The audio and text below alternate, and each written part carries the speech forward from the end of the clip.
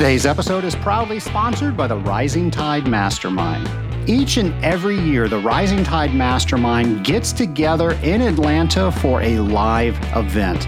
This is one of the most anticipated events within the Rising Tide Mastermind. Normally, we have a Zoom call each and every week, but this is where we all come together and we become better friends. We learn more about each other and we help each other with their issues. It is my favorite thing, and I'm sure it is going to be your favorite thing to look forward to if you were a member of the Rising Tide Mastermind. That could be a possibility. To find out if the Rising Tide Mastermind is right for you and you are right for the Rising Tide Mastermind, go to scalinguph2o.com/mastermind and you can schedule a 15-minute call with me to find out more. Welcome to the Scaling Up H2O podcast, the podcast where we scale up on knowledge so we don't scale up our systems. I'm Trace Blackmore, and I am super excited to bring you today's show. And of course, we are right in the middle of December, and that means there are only 9 shopping days left before Christmas. Now, if you're not listening to this episode right when it comes out, you have even less. And that made me think, why do we always count shopping days till Christmas? And that's because we all love to procrastinate. And procrastinating gift shopping is one of the number one procrastinated tasks that we share as a community. And don't believe me, I Googled this, and that's where it came up. So with that, there are so many people that wait until the very last minute to buy their gifts. And that is why the last week of the Christmas holiday is always the busiest week for shopping days. And that's out of the entire holiday season. That's even after Black Friday, which is right after Thanksgiving when they put all the deals out, and Cyber Monday when they put all the deals out. The number one ranked volume for shopping is always the very last week. In fact, they call the Saturday before Christmas, and that's going to take place December 23rd this year.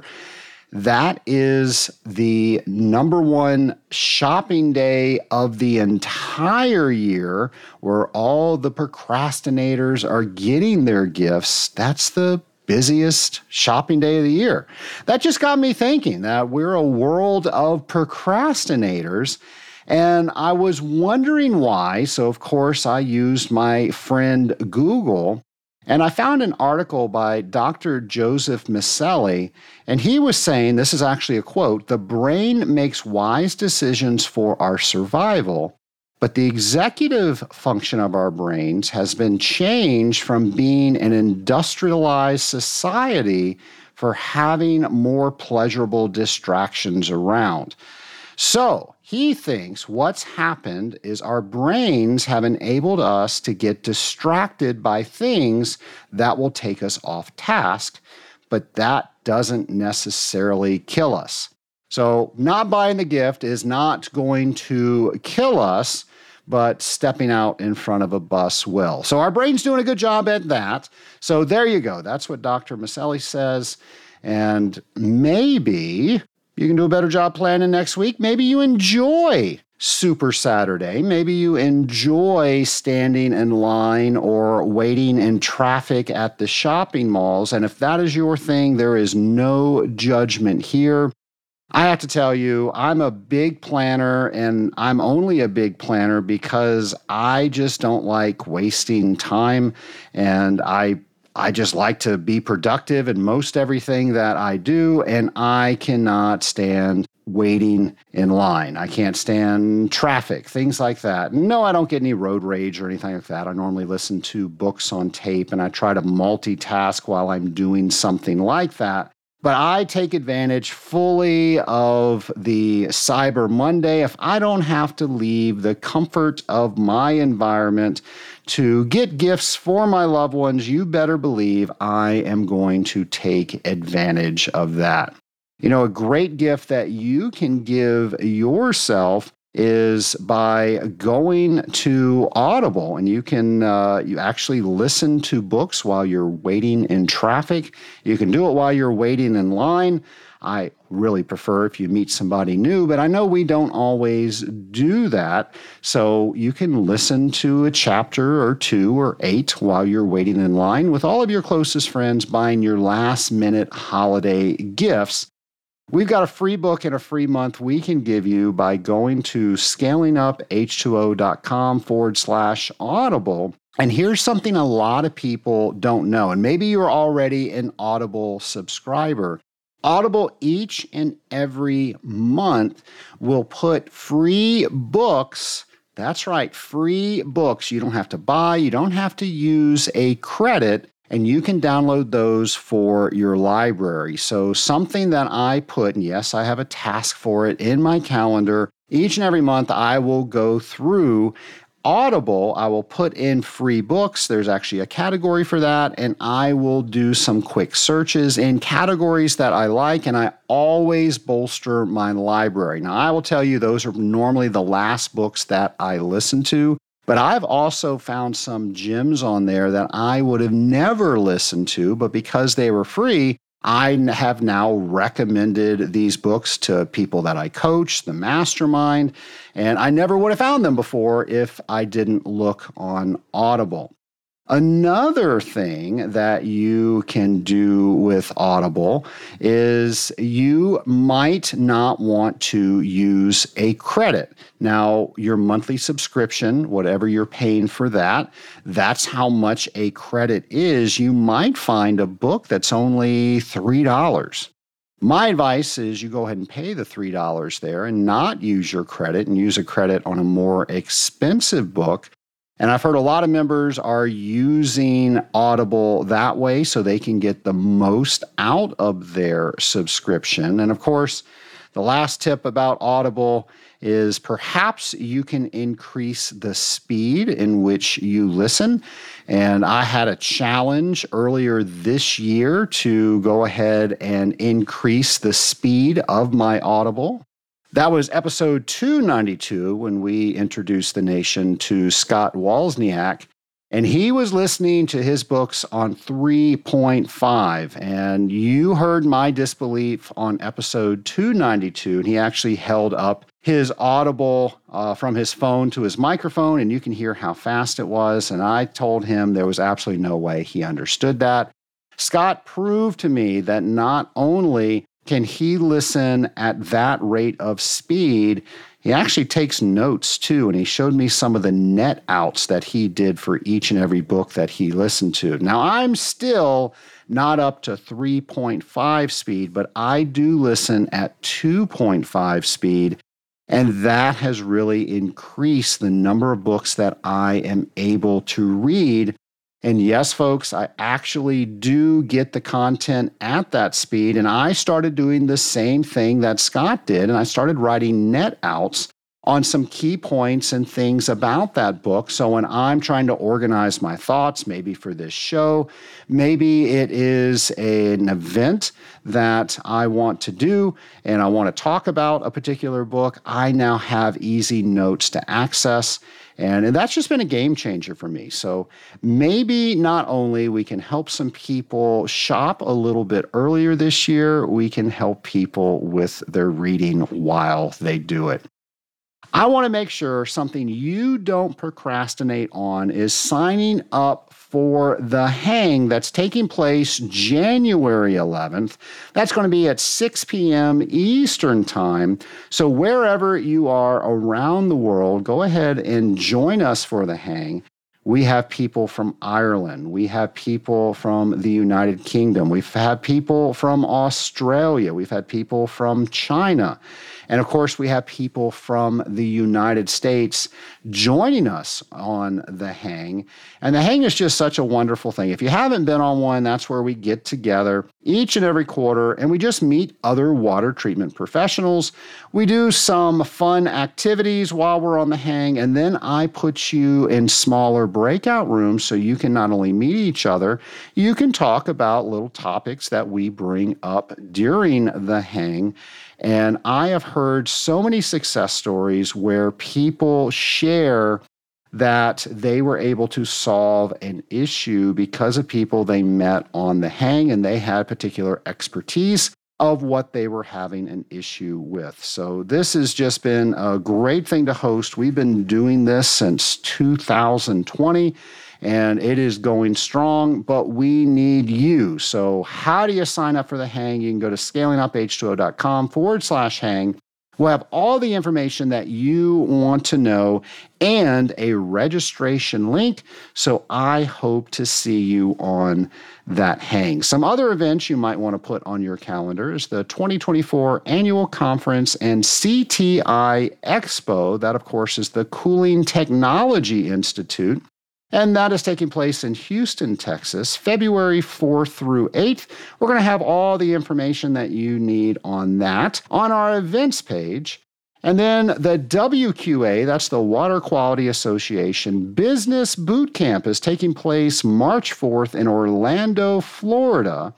And this is a day set aside for people to step away from working in their businesses to focus on working on it. To learn more about this, you can go to our events page. Well, Nation, we are always trying to bring guests to you so you can learn more and more about our industry, so you leave each and every podcast so much smarter and so much more well-equipped as an industrial water treater. Here's our interview. My lab partner today is Bill Kennedy of Stantec. Welcome to the Scaling Up H2O podcast, Bill. Well, thank you. Excited to be here and looking forward to chatting. We're going to learn a lot today on the Scaling Up H2O podcast. But before we get into today's topic, do you mind telling the Scaling Up Nation a bit about yourself? Sure. Well, Bill Kennedy. I'm a consulting chemical process engineer with Stantec, and I lead our industrial water practice. I enjoy problem solving and have a real passion for inorganic chemistry. And that passion was ignited in me by my high school chemistry teacher. And if you don't mind, I'm going to give a shout out to him, Mr. Dan Holmquist. That was 40 some years ago, and he had a real impact on me and really influenced on what I'm doing and what I am today. And I really enjoy mentoring the next generation of engineers and scientists, and that's who I am. You know, you mentioned teachers, and I can look back. My father was primarily responsible for me getting into this industry, but I look at all of the science teachers that I had that made this topic interesting and just shaping the next generation. And there's so many people I could thank, too, for pouring into me and sharing their enthusiasm so I could get excited about science. Oh, yeah. I always find asking the questions, and some of the interns that I've worked with and the co-ops over the years, I tell them, if you hear something that you don't know or don't understand, don't just go about wondering. Go look it up, go ask a question. You may not get the answer right away, but if you keep asking, you keep pursuing, you'll connect the dots and it will make sense one day. Knowledge is good. And that is a great theme for today's podcast, because what we're going to be talking about, I don't have any experience in, so we're all going to be learning together. So let's just go ahead and reveal what we're going to be starting to talk about. So it's the Steam Electric Generation Effluent Limitation Guidelines. So Bill, please help us. What is that? Well, first off, it's a Environmental Protection Agency, EPA rule. Many major industries have their own ELGs, and this one in particular is for steam electric generation or electric power generation industries. This is a requirement under the Clean Water Act that I came around, I believe it was 1972. And these ELGs for industries are required to be updated every 10 years. ELGs are technology based limits for various effluent streams that would come from an industry and are one of several criteria that permit writers must consider when they're putting a discharge permit together for that facility. For the steam electric industry, the most significant recent update was back in 2015. Prior to that, the last time it was updated was back in 1982. So if we look around just at telephones, computers, and whatnot, we can recognize the change in technology between 82 and 15. A lot of things changed, and that's true for the water treatment industry, water technologies also. Since 2005, EPA began sampling and reviewing data, technology from industry, from technology providers to appropriately update the ELGs as they apply to the various waste streams. The importance of the ELGs is to drive the application of new wastewater treatment technologies to the wastewaters. And as I said earlier, the ELGs are technology driven. What is possible, what is practical. And along with all rules, federal rules, there are a lot of boundaries on how things are considered, what can be included, what can't be included. So if we're applying for a discharge permit, we're involved in wastewater, that's where this is going to come into. Absolutely. This is what I would consider the first pass of what a permit writer would have to look at. If we take waste stream A, they got to look at technology-based limits first, and then there's a series of other criteria to look at, one of which is the receiving body, what the water quality-based limits are for the receiving body. Is it already impaired or not? But it's a hierarchy of criteria that the permit writers have to use. So as somebody out there that is treating wastewater, and now they have a term, what do they now need to do? What do they need to know next? Well, first of all, effluent limitation guidelines are typical, actually not typically, they are put out in the Federal Register. And like many federal regulations, they get updated. They have parts and subparts and subchapters. The first thing to do is not just look at the latest revision, because the revisions, when they come out, are more or less errata sheets. You really need to go back and take a look at the rule in its totality. So if you have a specific waste stream, what are you allowed to do? What aren't you allowed to do? There are a lot of exceptions, criteria, specific situations that fall into place. So educating yourself on the holistic parts of the rule, how they come into play. Because at the end of the day, with the steam electric industry, typically here we're talking about fossil coal power plants. We're not creating matter, we're not destroying matter. We're playing whack-a-mole, really. We're taking a constituent that started out in the ground in the coal.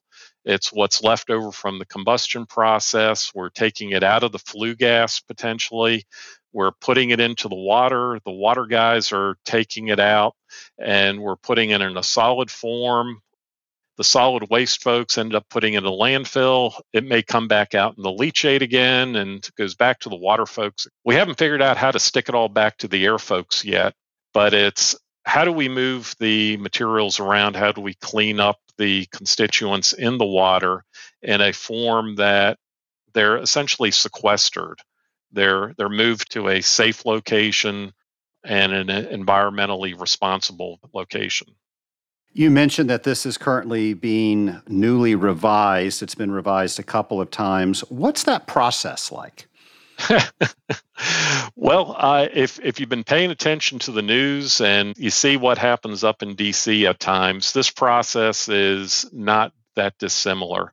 The process starts out with data collection, and EPA is in a very tough position because they have a responsibility to protect the environment and they have rules that they need to go by. There are industry groups that are certainly looking out for the best interests of industry, and there are environmental groups that have other agendas on either trying to shut industry down or ostensibly look at what's best for the environment. And EPA needs to walk that tightrope between them, because at the end of the day, when the regulations come out, both sides are going to sue them. So how do you protect yourself? With data. Let the facts speak for themselves. Did they follow the rules? So data collection is the first part, and that's what's in the wastewaters. And in fact, when we were first starting some of these data collection efforts years ago, EPA came to one of the sites I was working at, and yttrium was on the list. And I was like, yttrium? Who cares about yttrium? Why do you think there's yttrium? There's no yttrium in the water. And I just think yttrium is such a cool element to pronounce. And I distinctly remember the response that I received from the EPA person was, well, how do you know it's not in there? We never tested for it. So we collected some data, and sure enough, yttrium was not in the water in any appreciable quantities to worry about. But there was a basis then where checked off yttrium, we could move on to zinc. So they were going through the alphabet is what they were doing. Well, yeah, I like to say they were going to aluminum to yttrium, because aluminum to yttrium just sounds so much better than aluminum to zinc. But yeah, what's important, what's has the potential to be a constituent of concern. After the data collection, it's what technologies are available. A technology to be available has to be demonstrated somewhere. And if it was demonstrated in a pilot operation somewhere, not necessarily full scale, that's still fair game. And best available technology, a lot of times, is shortened to the acronym BAT, but the full definition is best available technology economically available. So there's an economic component to this. Does the removal of the constituents on the available technology, is that a reasonable cost? So that all comes into play. And then there's timing. How soon do folks, specifically industry here, have to implement this technology? And part of that research and evaluation is you just don't go out and buy a system overnight, 2 months, whatever. There's a 3, 4, 5 year cycle to actually implement the technology, get the constituent components, get construction to install it, and then bring it online. So all those go into play. Environmental groups say the EPA is being too lenient. Industry says it's too restrictive. And a good rule, which I really believe the 2020 version was a good version of the effluent guidelines for this, was that nobody was happy with it. Everybody didn't get exactly what they want, which meant it was a reasonable compromise, at least in my opinion, because it's a balancing act. And when we're dealing with the electric power industry, we need to recognize that we're not making chemicals, we're not making widgets, we're making electric power. We're making that electricity that we're relying on right now to have this podcast, to have the lights on, to keep our Netflix going and our cell phones and our various social media running, not to mention cooling and heating our homes and whatnot. So if a site has difficulty implementing the technology, the utility certainly wouldn't want to be in violation of the rule. So if they can't afford to put it in, they shut down the site. Well, there's a reason why these power generating units are out there, is because there is demand.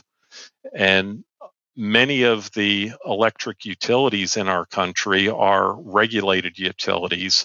So they have state utility commissions telling them what they can recover their capital investments on, what they can't credit to their base.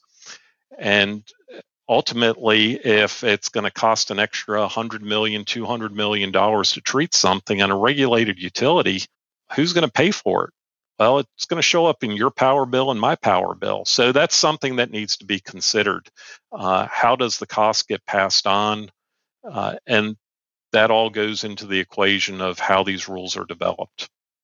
So as this is in a revision period, is there a role that a practitioner of water treatment needs to play? Can we give information to the EPA, or is that not advised? Well, that's actually very advisable. When EPA comes out with a proposed rule, they solicit input.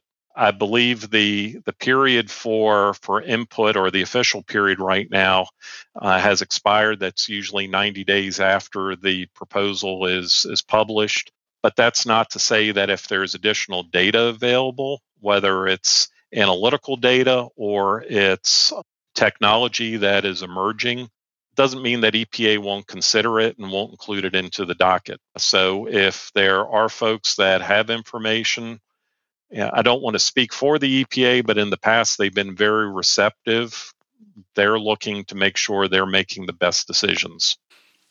There's so many rules and regulations out there. So somebody that's very well read on most of them, I'm asking you, you're that person.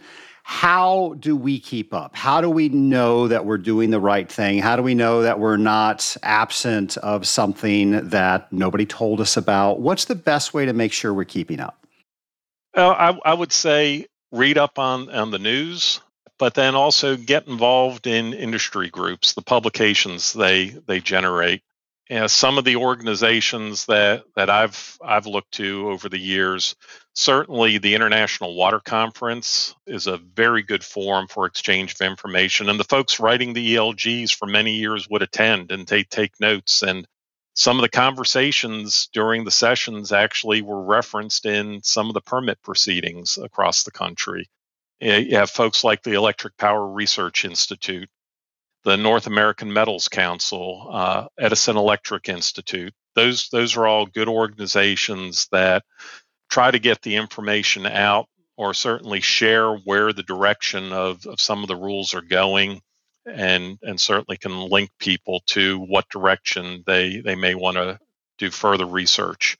I would say that there's a lot of emotion and hyperbole that gets out there. Yeah, I've seen comments at public hearings where, shoot, the power plant's discharging mercury and arsenic into the river. Okay, that is absolutely correct. But then again, if I'm swimming in the river and just happen to spit or do something else in the river, I'm also discharging arsenic and mercury to the river. And it gets into mass loading as opposed to concentration base. And just some interesting statistics, the limits for selenium that's allowed to be discharged from flue gas desulfurization wastewater, which is one of the big issues here with the effluent limitation guidelines. Those limits are almost half of what's allowable in drinking water. The arsenic limits pretty much match up what's allowable in apple juice.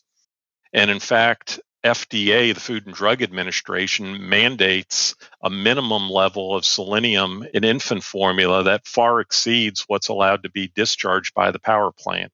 So it gets into mass loading. When you're discharging thousands of gallons per day, small concentrations make a big difference. But at the same time, it gets into what's a pollutant versus what I like to say a constituent of concern. When I look at my multivitamin, a lot of the constituents that are in my multivitamin are also regulated on the discharge of water. If you can't live without them, I've argued with U.S. attorneys that you really can't call them pollutants. And it's like a bottle of baby aspirin. If you look at the baby aspirin, folks that start to get a little older, doctor tells you take a baby aspirin a day. And you can take a baby aspirin every day for the rest of your life, and it has positive effects on you. But if you take the whole bottle at once, it's probably going to kill you. And it's just like a glass of red wine. My doctor told me a glass of red wine a day, and I said, well, can I get a prescription for that? And he said, a glass, not a bottle a day. So a little bit's good, too much is bad, and everything in moderation. And that's what the public needs to understand on these effluent limitation guidelines. And there's an analytical aspect of it also. We're potentially measuring or regulating constituents that we have a difficult time measuring that low. Are the analytical methods available? Are they accurate? Even the sampling methods make a difference. So that all comes into play. And I know I'm giving you a real long answer to what was a simple question. But the more the public can educate themselves, go to the various sources, ask questions, the better off everybody will be in the long run. Bill, if somebody wants to dive deeper into ELGs or maybe even read some of these regulations themselves, where should they go? Well, probably the easiest place to start is on the EPA's website. Rather than just typing in epa.gov, I would suggest going into your favorite search engine and typing in steam electric effluent limitation guidelines or steam electric ELGs, and that'll give you a link to some of the specific pages. If you really have problems sleeping at night, going into one of the law sites, one of the sites that I use is Cornell Law, and typing in the regulation itself, and rather than just seeing the latest version, it will give you start to finish what the current law of the land is, as opposed to just the latest errata. I'll make sure to have some links to those on our show notes page. Let's transition a little bit. You mentioned the International Water Conference, the IWC.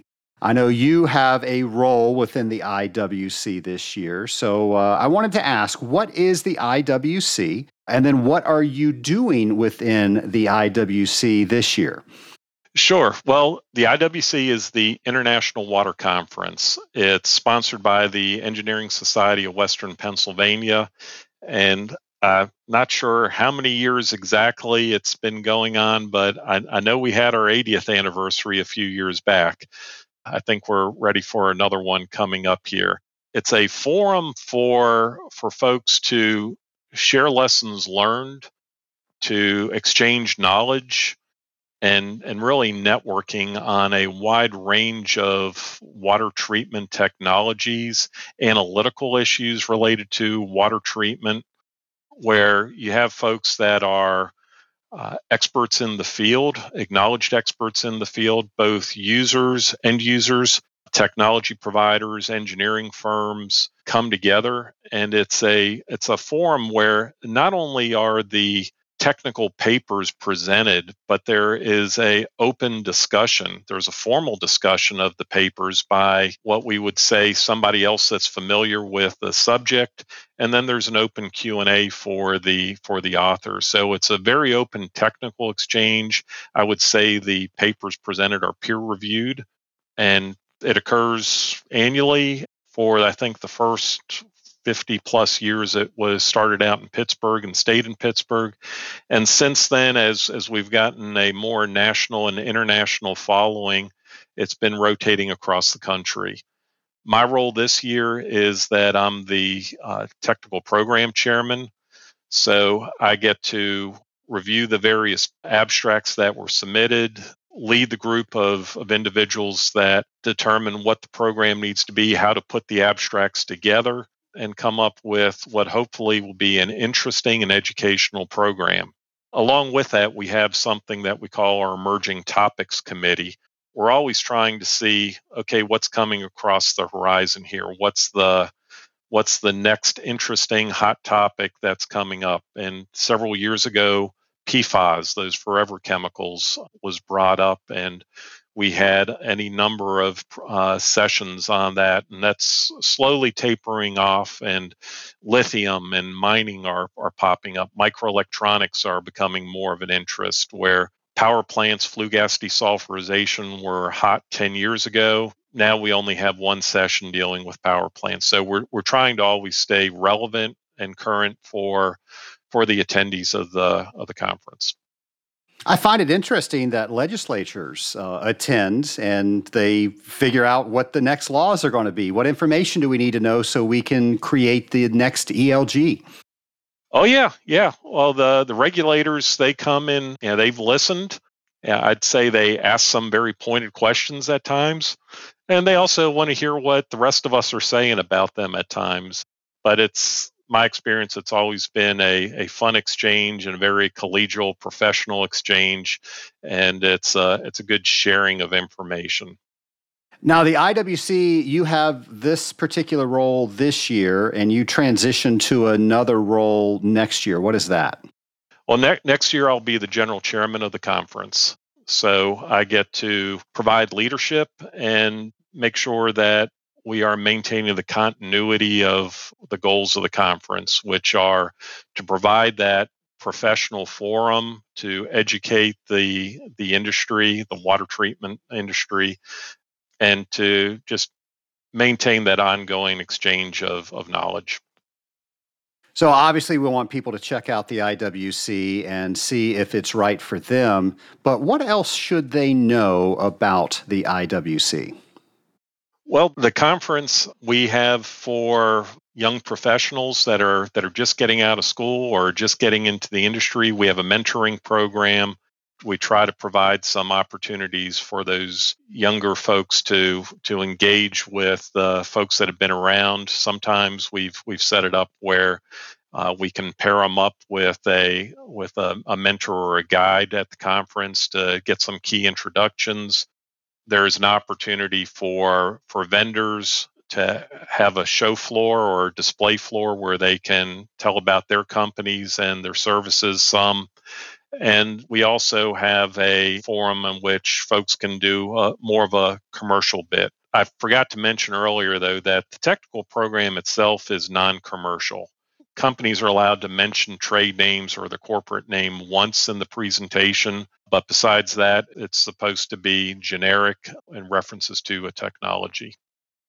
You mentioned mentoring several times as we've been speaking today, and that's something that's near and dear to me. I've had several shows just on the topic of mentoring. Can you tell us a little bit about why that's so important to you and what you do to mentor? Sure. For me, why is it important is I believe in pay it forward. I was heavily involved in Boy Scouts in my youth and as I got older, and I distinctly remember one individual telling us to go out and be a thief. Well, you had a bunch of Boy Scouts and some leaders telling us to be a thief, but he quickly said after he got our attention with that comment is go out and steal with your eyes and your ears only. And it's watch, what do you see, what do you hear, learn from that.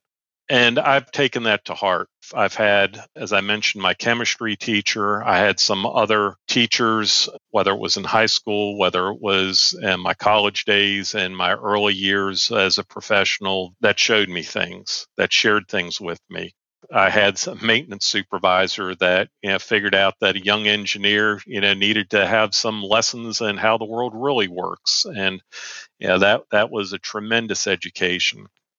And so what I try to do now is with my junior engineers, my interns, and whatnot, I try to get them exposed to industry, getting them out into the field, let them get dirty, let them get a little wet at times.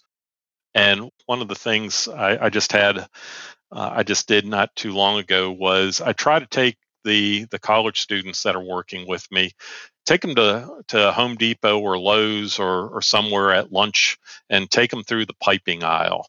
And it's like, this is a globe valve, this is a ball valve, this is a needle valve, and show them what the actual pipe fittings are, what the components are, so they can see them, they can understand how they really work and what the differences are. And it's reading about it's one thing, but seeing it and being able to touch it is another thing.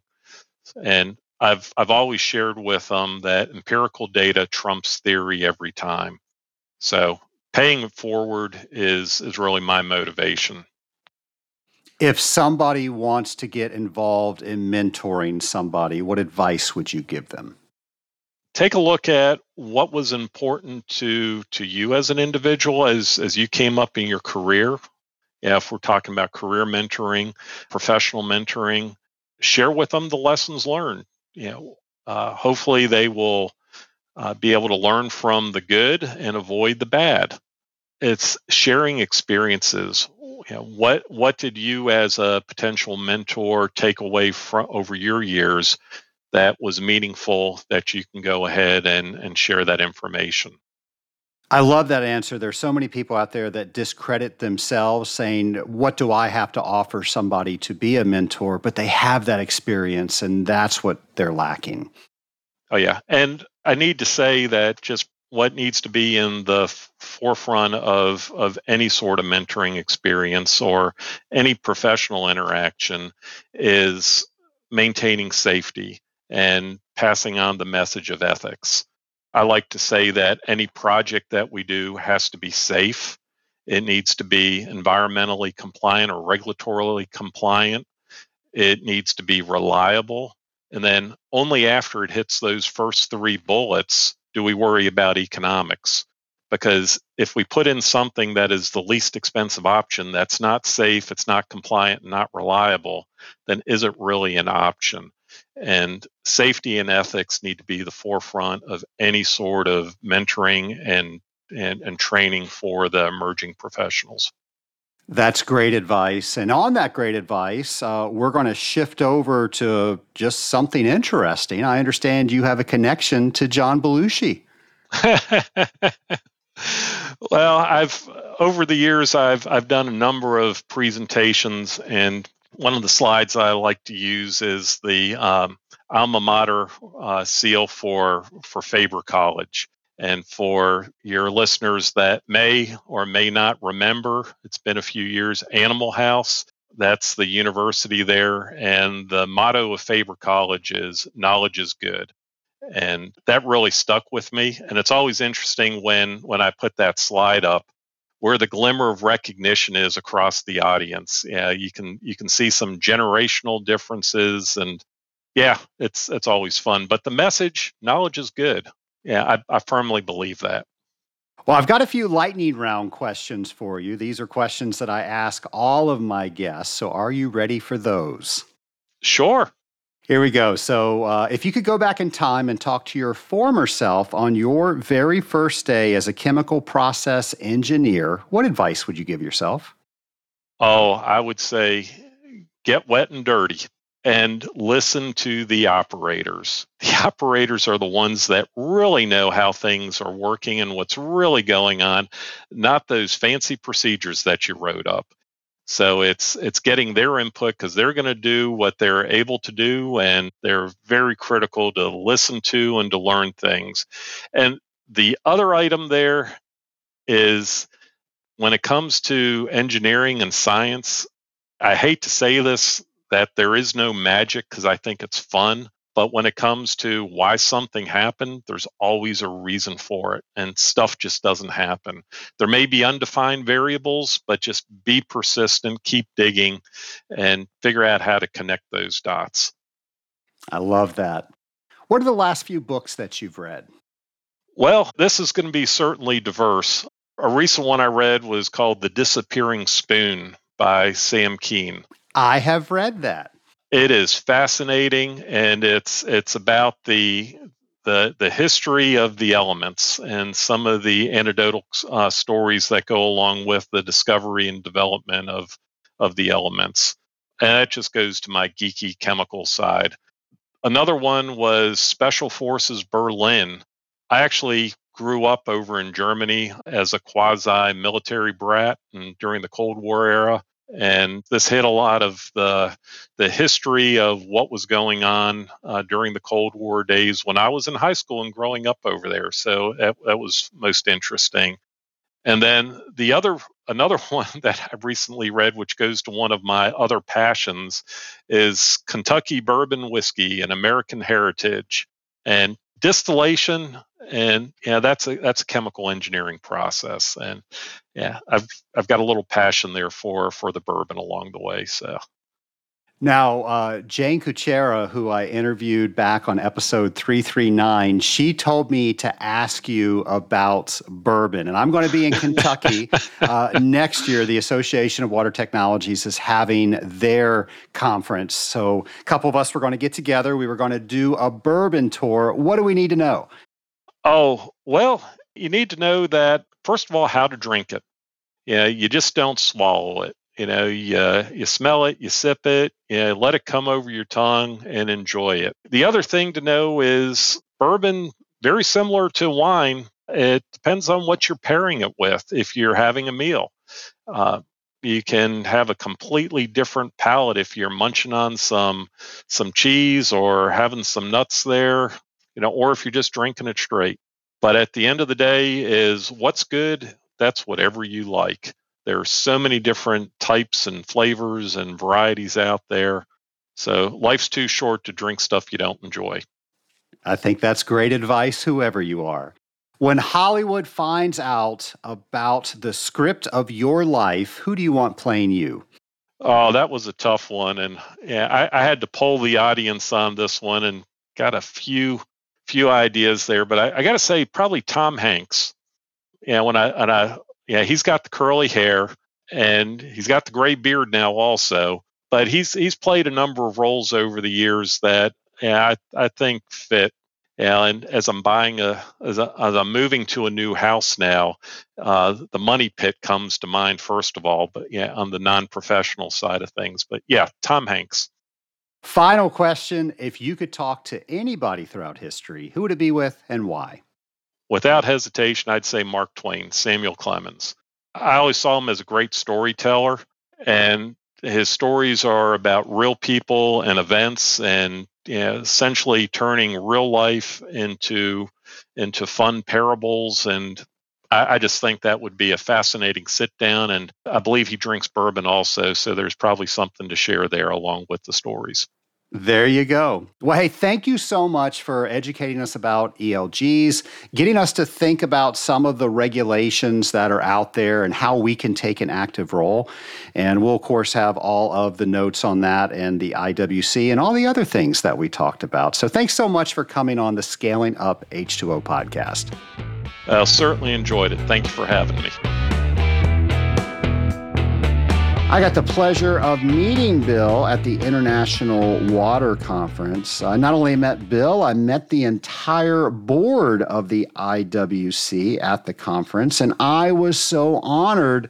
I was their keynote speaker this past year, and that was so much fun. I met so many wonderful people there, met a lot of Scaling Up Nation members there at the conference, and I'm pretty sure we gained a lot of new members to the Scaling Up Nation at that conference. So to the entire IWC board, I want to thank you for allowing me to meet not only you, but your entire audience. It truly was a pleasure working with you. And for those of you that are members of the Association of Water Technologies, I've actually asked the board if I could speak at their conference. So if you know anybody on the board, let them know that I would absolutely love to do the keynote speech at the Association of Water Technologies. And that's one of my favorite conferences, just like the IWC. So hopefully I will see you at one of those conferences in the near future. And I have to say, it has just been so delightful to meet all of these other trade organizations that understand how we're all in this together to raise the bar in the industrial water treatment industry. We are all stronger together, and we can raise that bar so much higher when we work together. So I want to thank every conference, every association out there that we are working with. It really does make my job so much easier, so much more fun. And of course, I get to meet more people, which I absolutely love. I love meeting people in this industry. And one of my favorite questions to ask is, how did they get in this industry? And Nation, it is very rare that I get the same answer twice. There are so many unique ways that we all get into the industrial water treatment industry. And of course, somebody that we are so happy found their way into the industrial water treatment industry is our friend James McDonald. And here is a brand new periodic water table with James. Hello and welcome to the Periodic Water Table with James, where we think and learn about water chemistry drop by drop. Please use your week to search online, ask your colleagues, or even pick up a book to learn more about each week's periodic water table topic. If you do, at the end of the year, you'll be 52 water chemistry smarter. So let's raise the water table of knowledge together and get started. Today's topic is ACH, or aluminum chlorohydrate. What is ACH used for? What is its chemical formula? Does it have a single chemical formula? Would it be classified as organic or inorganic? What impact could it have on sludge production based upon other similar chemicals? What form or forms does it come in? Solid, liquid, or gas?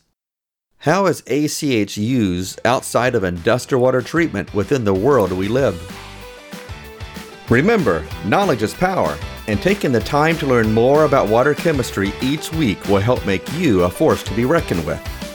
Be sure to post what you learned to social media and tag it with hashtag WaterTable23 and hashtag ScalingUpH2O. I look forward to learning more from you. Thank you, James. Be sure to tune in next Friday for a brand new episode of Scaling Up H2O. In the meantime, I hope you not only take care of your systems, take care of yourself. Have a great week, folks.